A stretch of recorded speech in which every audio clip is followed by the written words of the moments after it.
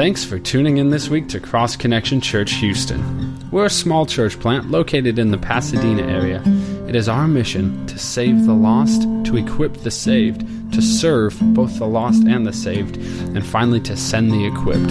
To this end, we teach through the Bible on a verse-by-verse basis, starting from the beginning of a book and working our way through all the way till the end. It is our prayer that you would grow in the knowledge of Jesus Christ through His Word.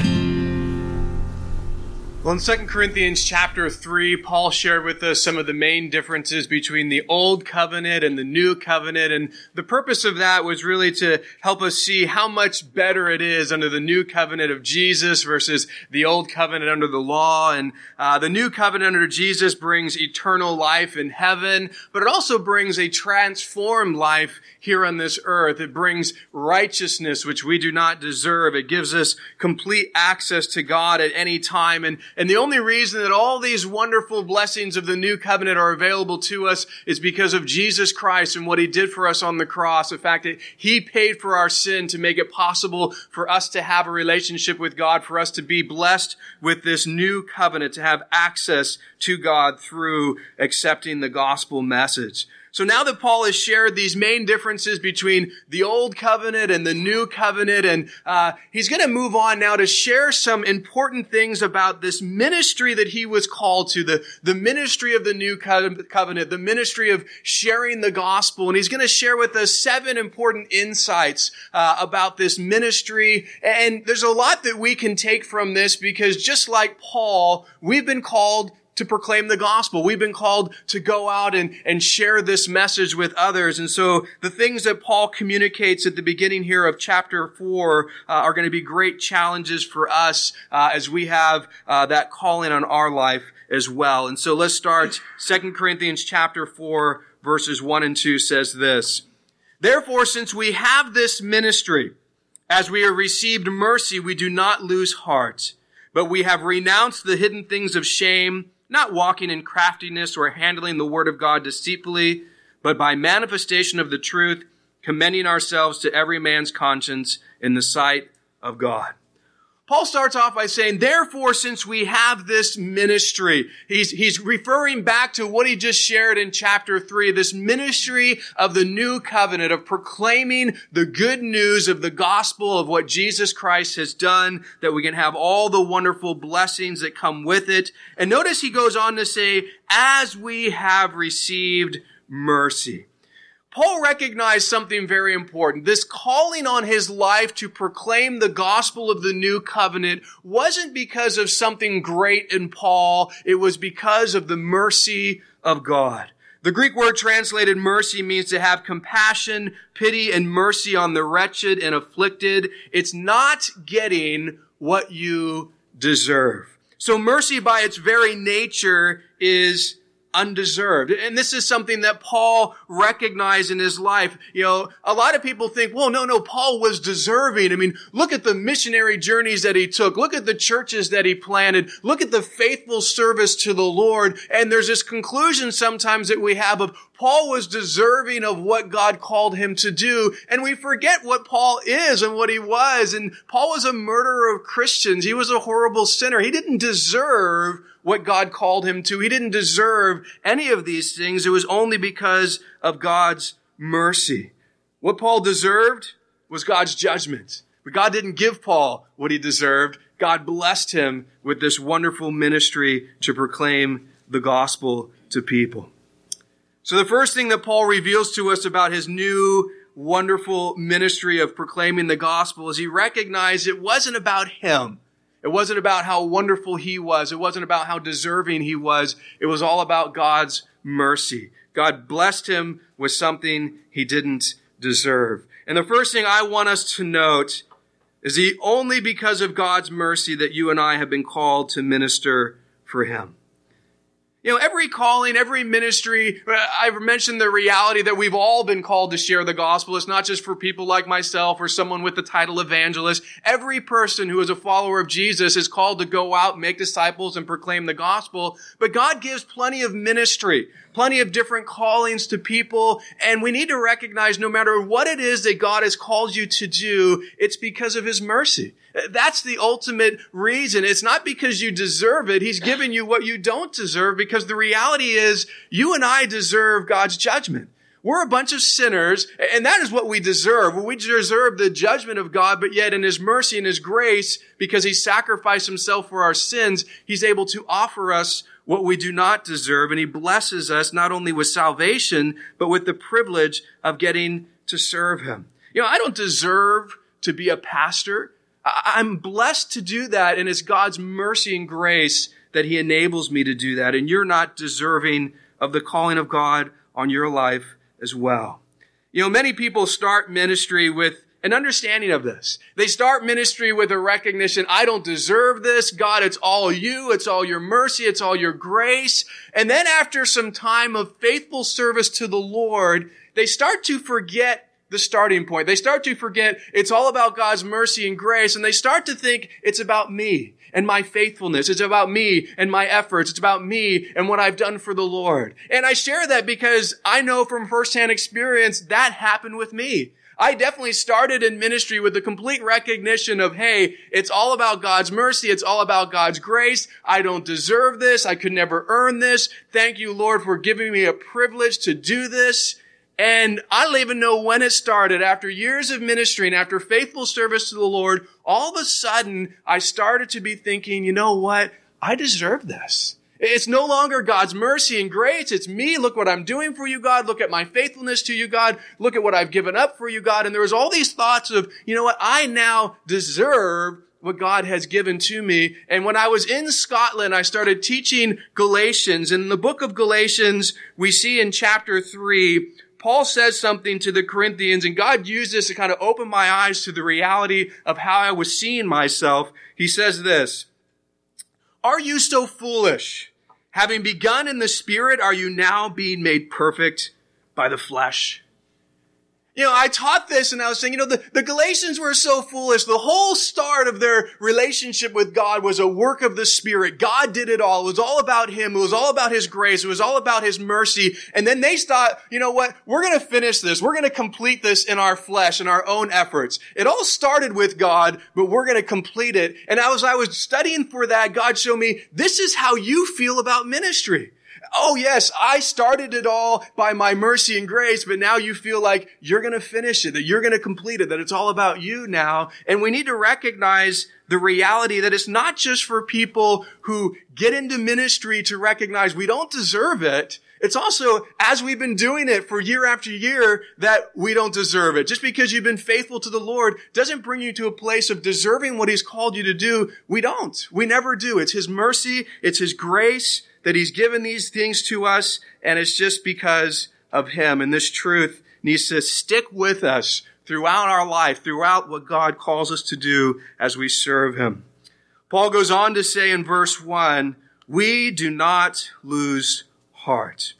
The second thing that Paul reveals to us about his gospel ministry is he didn't lose heart in it. And when you look at Paul's life and you look at the majority of suffering that he encountered was because of sharing the gospel. He was imprisoned a lot because sharing the gospel. He was beaten for sharing the gospel. He suffered a lot for sharing the gospel. I'm sure he was rejected a lot as he shared the gospel. And, that's a common thing as we go out and we proclaim the gospel and people reject it, or just the weight of the reality of so many souls' lives are in the balance. We can lose heart. It's something that we do. It's something that we struggle with, and we need to be challenged here with what Paul is saying here is don't lose heart in sharing the gospel.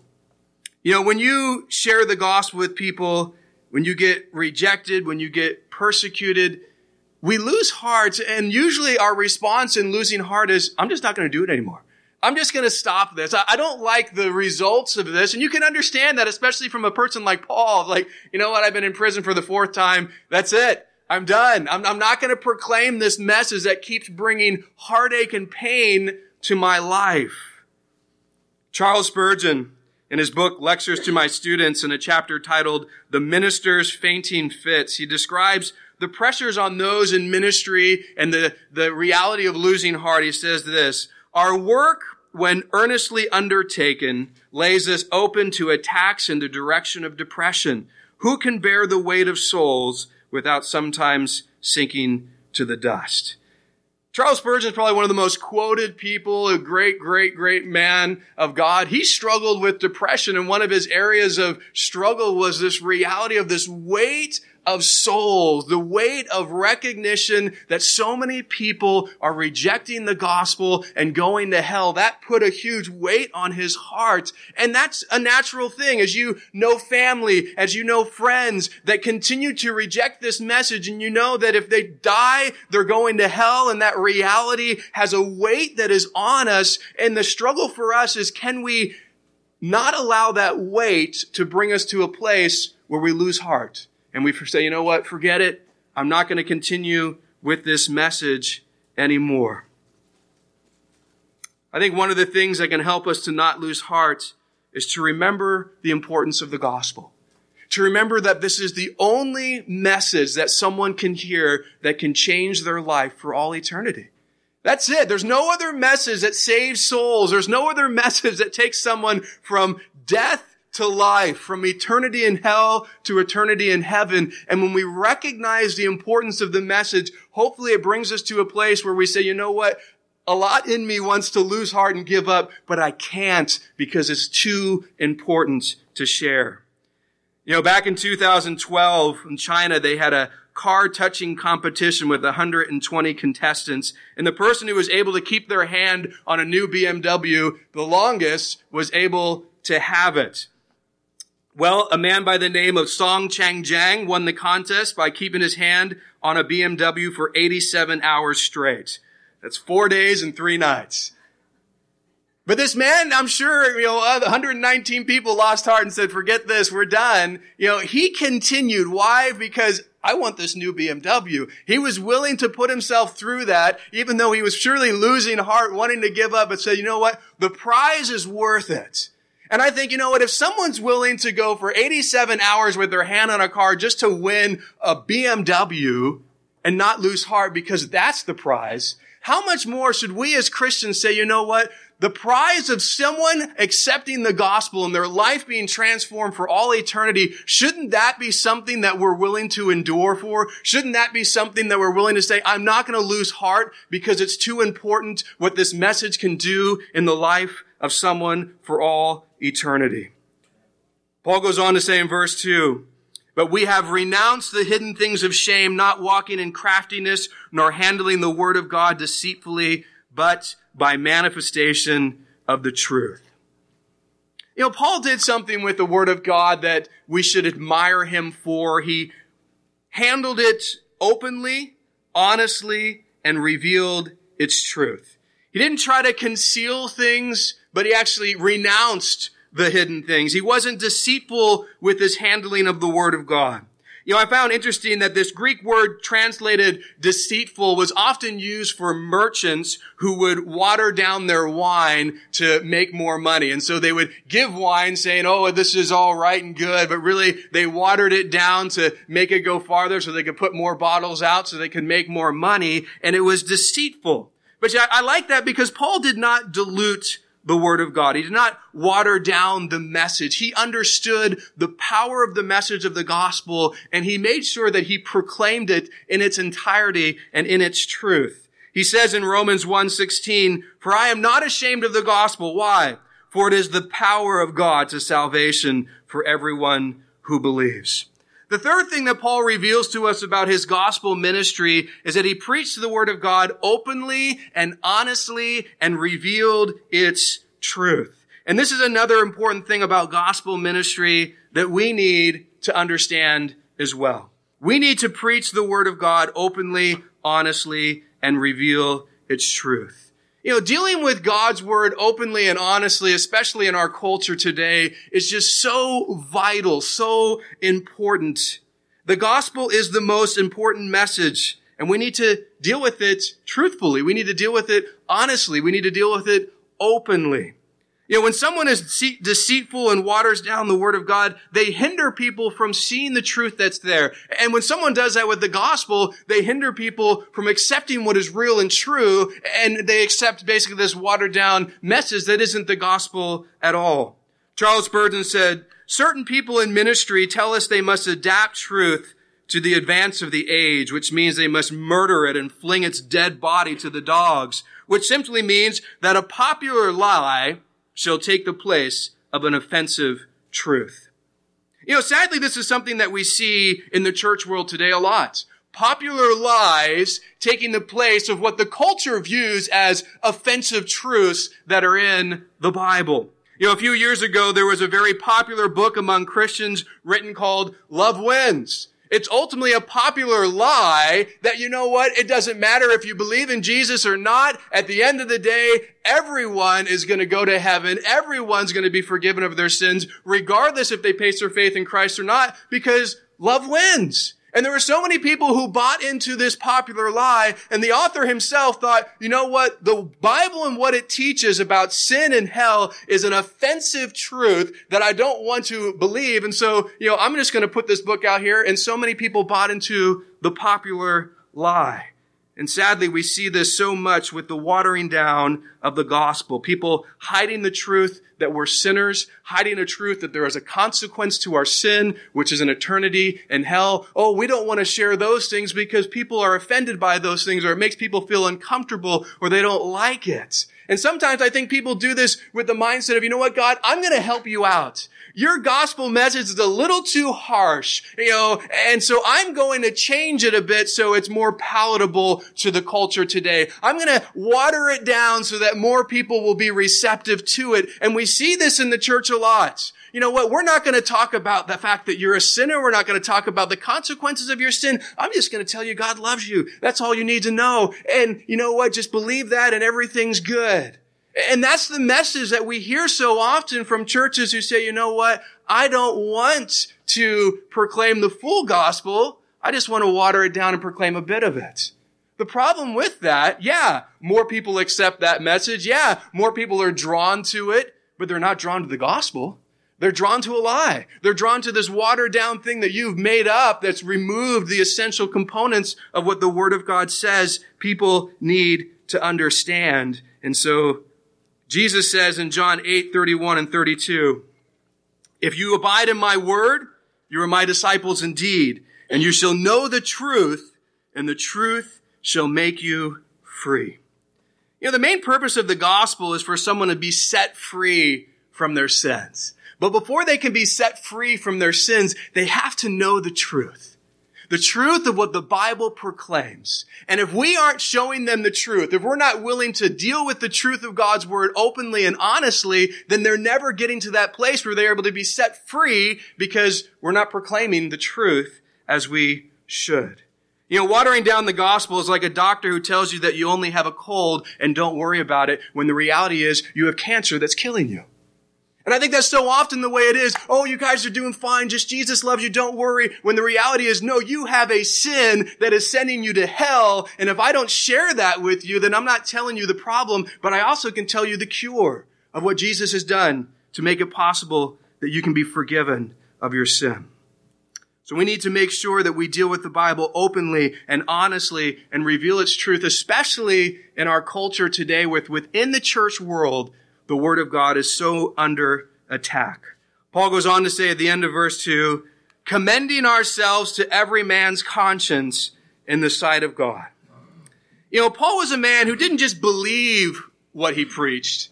He acted upon what he preached. He wasn't a hypocrite. He didn't contradict his preaching with his behavior. Anyone could look at Paul's ministry and judge it by their own conscience and see, here's a man of integrity. Here's a man who practices what he preaches. And that's what Paul means when he says, commending ourselves to every man's conscience. Some men attack Paul with words, some men attack Paul with actions, but Paul knew that his ministry and his message, that anyone who looked at it, if they really sought their conscience, would recognize this is authentic and real. Here's a man who practices what he preaches. And I think this is another important thing about gospel ministry that we need to understand. We need to live a life of integrity and practice what we preach. One of the main reasons that people reject the gospel is because they reject Christians who live completely opposed to what the Bible says. Well, if that's what Christianity is, I want nothing to do with it. We can be one of the biggest tools to drive people from Jesus instead of draw them to Jesus by the way in which we live our life. When our message and our lifestyle don't go hand in hand, when we don't practice what we preach, it becomes very problematic for those who are watching. My favorite teachers are the ones that practice what they preach. I love to listen to guys, and many of them, I'll say, aren't the greatest teachers in the world. I know guys who are far better teachers who I've stopped listening to because I watched their life and saw, yeah, you're real passionate behind the pulpit. You love to share these things behind the pulpit, but you don't live them outside of it. And so, the message doesn't have the same power. And there's guys who fumble over their words and they're not very good communicators. And I know their life and I know their marriage and I know their family. And I say, man, if I could live life like you are a wonderful example. And so when I listen to their message, it has a power that they actually say, I am seeking to practice what I'm proclaiming to you. I'm saying this to you, but I'm also doing it myself. And these are the guys that I like to listen to because our message loses power when we don't practice what we preach. And that's not just for people who are pastors behind a pulpit. Guess what? That's for us as parents as well. And I'm sure that you found this to be true. When you don't practice what you preach to your kids, when you have the mindset of do as I say, not as I do, which is exactly what that is. It's, I can tell you what's right. I'm just not going to live it in front of you. Just do as I say, not as I do. I'm not going to practice what I preach. Doesn't work. Kids see what you do and follow that. They don't listen to what you say if what you say contradicts your life. Now, if what you say is in line with what you do, that's the most powerful way to reveal to them, hey, this is how you should live, and I'm going to do it. I'm going to model it. I'm going to be an example of it in front of you. That's when the power really is there. And so we need to be those who don't just know what's true, who don't just deal rightly with the truth, which is important, but who also seek to live it. And I'm not saying that we're always going to be successful in that, but that we seek to live the truth and practice what we preach. Notice what Paul says at the end of verse 2. He says, in the sight of God. And I like this because Paul recognized people are watching me. And I want to make sure that I'm someone that practices what I preach. So when the world sees my life, they see that I'm a man of integrity. But you know what? That wasn't the biggest driving force. The fact that people were watching wasn't the biggest thing that caused Paul to want to be a man of integrity who practiced what he preached. The biggest thing that was driving Paul was that God was watching. That was what's most important. In the sight of God is the biggest driving force it should be for all of us. Yes, the world is watching, and there's a reality that we need to recognize that and want to practice what we preach because of it. But you know what? God's watching. And there are times when we think, no one can see. I'll just do what I want. Character has been described as basically, what you do when no one's watching. And oftentimes we're very different. When we're in a church service like this, we put on our best. Oftentimes we want to be seen as real spiritual. But when no one's watching, that's oftentimes when we are what we really are, when we're willing to compromise in ways that we wouldn't in front of other people. But what you need to recognize is that God's always watching. There's nothing that you can hide from Him. And Paul's driving force was, you know what? God's watching, and that is what causes me to ultimately want to be a man of integrity, to be someone that when people look at my life, they see this reality. Dr. Kent Hughes, a great pastor and author and Bible commentator, said this: there is a higher scrutiny than that of human conscience. It is to God that every minister of the gospel is ultimately and eternally answerable. And this is something we need to recognize. We're going to stand before God one day, and we're going to have to answer not just for what we told people or what we believe, but also how we lived our life. So Paul starts off sharing 4 ways in which he approached this amazing new covenant ministry. And now he's going to answer an important question. Okay, Paul, if the gospel is so powerful, and if you've been so faithful to proclaim it in truth, and, why is it that more people aren't accepting it? I've experienced this as I've used apologetics and defended Christianity and thrown out evidence, and people will say, well, there's so much evidence for the Bible, for Jesus, for the gospel. Why don't more people believe it? Why don't more people accept it? Well, Paul's going to answer that question. Why is it that something as great as the gospel, that's backed up with so much evidence, why is it so rejected by many people? Well, here's the reason that Paul gives us, verses 3 and 4. But even if our gospel is veiled, it's veiled to those who are perishing, whose minds the God of this age has blinded, who do not believe lest the light of the gospel of the glory of Christ, who is the image of God, should shine on them. Paul starts off by saying, even if our gospel is veiled, it's veiled to those who are perishing. If people don't respond to the gospel, it's not because Paul didn't proclaim it well, and it's not the fault of the gospel itself. It's those who are perishing have been veiled. They've been blinded. This is the reason that so many people can't see the good news of the gospel, can't recognize that this is something that I need and I need to accept, because there is a blindness that is upon many people.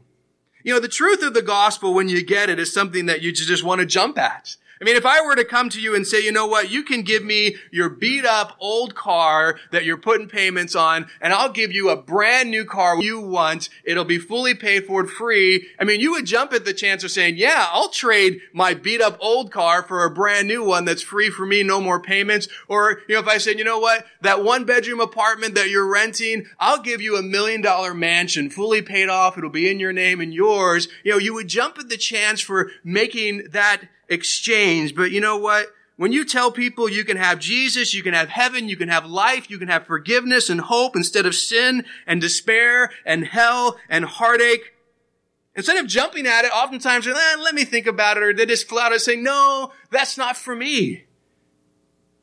What? Why wouldn't you jump at this? Why wouldn't you desire this? Why wouldn't you want this? Well, it's because there is a blindness that they don't recognize and understand what it is that's been done and how important it is for them to have it. And the reason that this blindness in part is happening, notice in verse 4, they are veiled because their minds have been blinded by the God of this age, who is Satan. That's one of Satan's biggest desires. One of his biggest battlegrounds is the battle for the mind. He wants to confuse, he wants to deceive, he wants to get people ultimately, because it's a choice. You have to make a choice in your mind to accept the good news, the truth of the gospel. And he wants to use whatever he can. And he's been very effective through since the Garden of Eden, where he used the lust of the flesh, the lust of the eyes, and the pride of life. And then he's used false religion. More commonly, he's used evolution. He's used lots of things to deceive the minds of people into denying the gospel, to deny that there's a God, to deny that they are sinners in need of salvation. And so because of this reality that people have this spiritual blindness that Satan is, continuing to try and keep them in that state, we need to recognize as we approach people with the gospel, that's what they're struggling with. It's not, if I can just proclaim this message and articulate it just right, man, they're going to accept it. We got to realize there is something spiritual happening. And they have blinders that is hindering them, no matter how well I proclaim the gospel to them, until those blinders are removed, until they're able to see clearly the message, they're not going to accept it. And that's why the fifth important thing about the gospel ministry is we must pray for God to remove people's blinders. Before you engage in the gospel, prayer should always precede that. We should always be praying. Even if it's just you meet someone right there, the door is open in your mind, just between you and God, quickly, Lord, remove the blinders from this person. Lord, give them an openness and an understanding of who you are. Help their mind to comprehend it, their heart to be open to it. Make a quick prayer of, Lord, I want to see this person not have these blinders hinder them from the truth. And then for people that you know and love and have been sharing with, continue to pray for them. Continue to intercede on their behalf and recognize there is a spiritual blindness that hinders people from the good news of the gospel. And it's not just, if I just tell them enough, they'll finally get it. It's also, I need to pray that God would help intercede on their behalf so that that could be lifted from them and they could understand the truth. In verses 5 and 6, Paul's going to share with the sixth important thing about gospel ministry. For we do not preach ourselves, but Christ Jesus the Lord, and ourselves your bondservants for Jesus' sake. For it is the God who commanded light to shine out of darkness, who has shown in our hearts to give the light of the knowledge of the glory of God in the face of Jesus Christ. Since Paul knows Satan wants to blind people from the truth of who Jesus is and what Jesus has done, his ministry of preaching was not about himself and was always about Jesus. And this is something that is so important that we need to recognize. Paul recognized, hey, what people need is Jesus. The message they need to hear is about Jesus, because Jesus is the only one who can save them. Paul can't. Jesus is the only one who can change their life. Paul can't. So Paul didn't say, hey, I want to point you to me. He said, no, I want to point you to Jesus. Jesus is the one that I preach. The sixth important thing about gospel ministry is we must preach Jesus, not ourselves. Yeah, this seems to be something obvious, but yet go and listen to a lot of pastors, a lot of people who are in ministry today, and you'll realize they're preaching themselves. It's all about them, and they point you to them, and you hear very little about Jesus, and Jesus is not the focus, he's not the priority, he's not where people are getting pointed to. And when people leave a church and it's just like, man, that pastor is so amazing, or it's all about the guy, then they've missed the point. It should be, I'm leaving. Jesus is amazing. Look at how wonderful he is. I can't believe he loves me so much. I can't believe he's done this for me. I can't believe that he's able to get me through this. It's all about him. That should be what we preach. That should be what we proclaim, not ourselves. And I think too often we get sucked into that. Because we like people thinking that we're great. And if we think, if I push myself more and talk about myself more and point people to me more, they're going to have this higher opinion of me. And we get drawn into that sometimes and we miss, that's not what it's about. And that's not what people need. Don't look to me. I'm not the one who's going to help you. It's Jesus who's going to do it. He's the one who has the power to meet your needs. Paul goes on to say, for it is the God who commanded light to shine out of darkness, who has shown in our hearts to give the light of the knowledge of the glory of God in the face of Jesus Christ. Something interesting, and for those of you who've been on Thursday night, we've been looking at Genesis and the creation account, and God says, let there be light, and there is light. And, he created physical light, but here we also see that he created a spiritual light that goes within an individual. This light of the knowledge of the glory of Jesus. And Satan's goal is to blind people from that light. But you know what? When you accepted Christ, you became that light. You became someone who is meant to shine that light in the darkness that's around you from this lost world. And we've been commanded to do it. Notice what Jesus says in Matthew 5. You are the light of the world. A city that is set on a hill cannot be hidden. Nor do they light a lamp and put it under a basket, but on a lampstand, and it gives light to all who are in the house. Let your light so shine before men that they may see your good works and glorify your Father in heaven. God has given each believer the Holy Spirit to dwell within us. We have the light of God to shine through us. And he says, notice, let your light shine before men that they may see your good works, the way in which you live. That's something that we need to recognize. We have a light that needs to shine, the light of Christ, to this dark world. We've been called to allow that light to shine. And notice, Jesus saying, hey, you know what? You don't put it under a basket. You don't hide it. You put it out for everyone to see. You want that light to shine. You want it to go out. You want people to be drawn to it. The seventh important thing about gospel ministry is we need to let the light of Jesus shine through us to this dark world. This world is in desperate need of the light of Christ. We're just getting darker and darker. We're getting more and more immoral. We're just doing more and more things that are farther and farther from God. And we as the church need to stand up and let the light shine. You know what? And the light always isn't going to say, oh, let me come to Jesus. Part of letting the light shine is to reveal to the world how sinful and depraved they are, because the things that they're doing, they want to make it mainstream. They want to make it acceptable. They want to make it like there's nothing wrong with this. And as we let our light shine, we show, no, that is not acceptable. That is not right. That is sinful. And God declares it as sin. And if you're going to go down this road, recognize how depraved it is. And as we shine the light, for some people, it just helps them to see their depravity and need for Jesus. As others, we shine it and they're drawn to it. But either way, God wants us to shine the light of Christ in this dark world. Jesus said to Paul in Acts 26, 17 and 18, I will deliver you from the Jewish people as well as from the Gentiles, to whom I will now send you, to open their eyes in order to turn them from darkness to light, from the power of Satan to God, that they may receive forgiveness of sins and an inheritance among those who are sanctified by faith in me. When God sends Paul out to do ministry, notice, hey, I want you to be there to help open the eyes of people who are blind, to turn them from darkness to light, from Satan and what he's doing to God. And that's ultimately a ministry we have. And as we share the gospel, that's the message that can take someone from darkness to light, from being bound to Satan to being delivered and free to have a relationship with God. But don't keep your light hidden.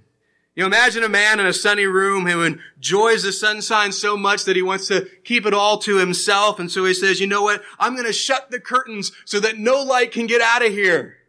And what happens to him? He's now no longer in the light. He's blocked it. And I think so often we try to hoard it to ourselves, and it doesn't help us and it doesn't help anyone else. We need to let our light shine so that people can see it. Verse 7. But we have this treasure in earthen vessels, that the excellence of the power may be of God and not of us.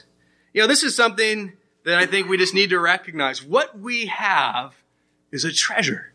The gospel is a treasure. We have the treasure of the gospel. We have the treasure of the light of Jesus Christ shining through us. We have the treasure of the best message that anyone can hear, the good news of what Jesus has done for them. We have the most valuable treasure to offer this world. It's a treasure that brings complete, lasting peace and joy, a treasure that can bring absolute forgiveness from your sins, a treasure that keeps us from hell, a treasure that enables us to be children of God, a treasure that gives us an eternity in heaven, and the list goes on. And when you start to recognize what we have in the gospel, you realize what a treasure this is that should be shared, that should be given, that should be offered to a world that so desperately needs it. There's nothing in this life as valuable as the treasure of the gospel. No amount of money, no amount of prestige, no amount of popularity, no amount of power can ever bring what the gospel brings. As Jesus says, you know what? Who cares if you gain this whole life? Everything this life has to offer, you gain it. All the power, all the wealth, whatever you want, and lose your own soul. Because all eternity now, you're going to be in hell. What good is it if you gain everything in this life to lose it all for eternity? Instead, recognize the most valuable thing is what we have in eternity in heaven with God. And we need to share that with others. But you know what? We're not worthy to have this treasure in us. We're just clay pots holding an unspeakable treasure. You know, I've often wondered, why would God take something so valuable? Something that's so important, something that needs to go out so desperately, and give it to us who are often so faithless in getting it out, who are often such bad examples of what it is. Why didn't he use angels? Why didn't he use something that probably would have done a better job? Well, Paul gives us a great reason, that the excellence of the power may be of God and not of us. God likes to use weak people, broken people, sinful people like you and me, because when he uses us, the excellence is all about him. People recognize, look at what God has done. They don't mistake us. They don't think, oh, look what you've done, because they realize, look at you and look at me, and we're just broken, sinful people that God has used, and God is the one who gets the glory. God is the one who has all the praise, and that's what he desires. And so you think, well, why do you use us, Lord, to get out the most important treasure of all? Because I want people to recognize it's all about me, not about you. And so I'll use you. No matter how messed up you are, I can still use you for my glory, and ultimately will gain more glory in the process because no one's going to mistake him and us. Everything that we've looked at this morning, all these 7 wonderful things in gospel ministry, the gospel itself, the whole focus is Jesus and what he's done for us. That he's God, that he died on the cross for our sins, that 3 days later he rose from the dead to conquer sin and death. And I want to take time, it's the first Sunday of the month, and it's a great time just within this message itself. We're just going to take some time to remember what Christ has done and take communion together. So I'm going to have the worship team come on up. And as they play, we're going to have the communion elements passed around. And I just encourage you, hold on to this. We're going to take it together. This is an open communion. So if you have made a choice to put your trust in Jesus Christ, to ask him to forgive you of your sins, if you have done that, then we encourage you to take part in this with us. If you've never made a choice to trust in Jesus, then I would just ask you, let the communion elements pass by. This is not something for you to do, but we're just going to hold on together. We're going to have a time just to worship, and then I'm going to come back up, and we're going to take some time just to take this together to remember what Christ has done. And I just want to encourage you, right before we do this, the Bible, Paul talks about, we need to just kind of look within ourselves. And if there is something in your life that you haven't confessed, a sin in your life that you haven't dealt with, that you haven't asked the Lord to forgive you of, before we remember the sacrifice, before we remember what he's done on the cross, I want to encourage you, get right with him. If there's something you haven't dealt with, do that now as we just take time just to pass out the elements and worship the Lord.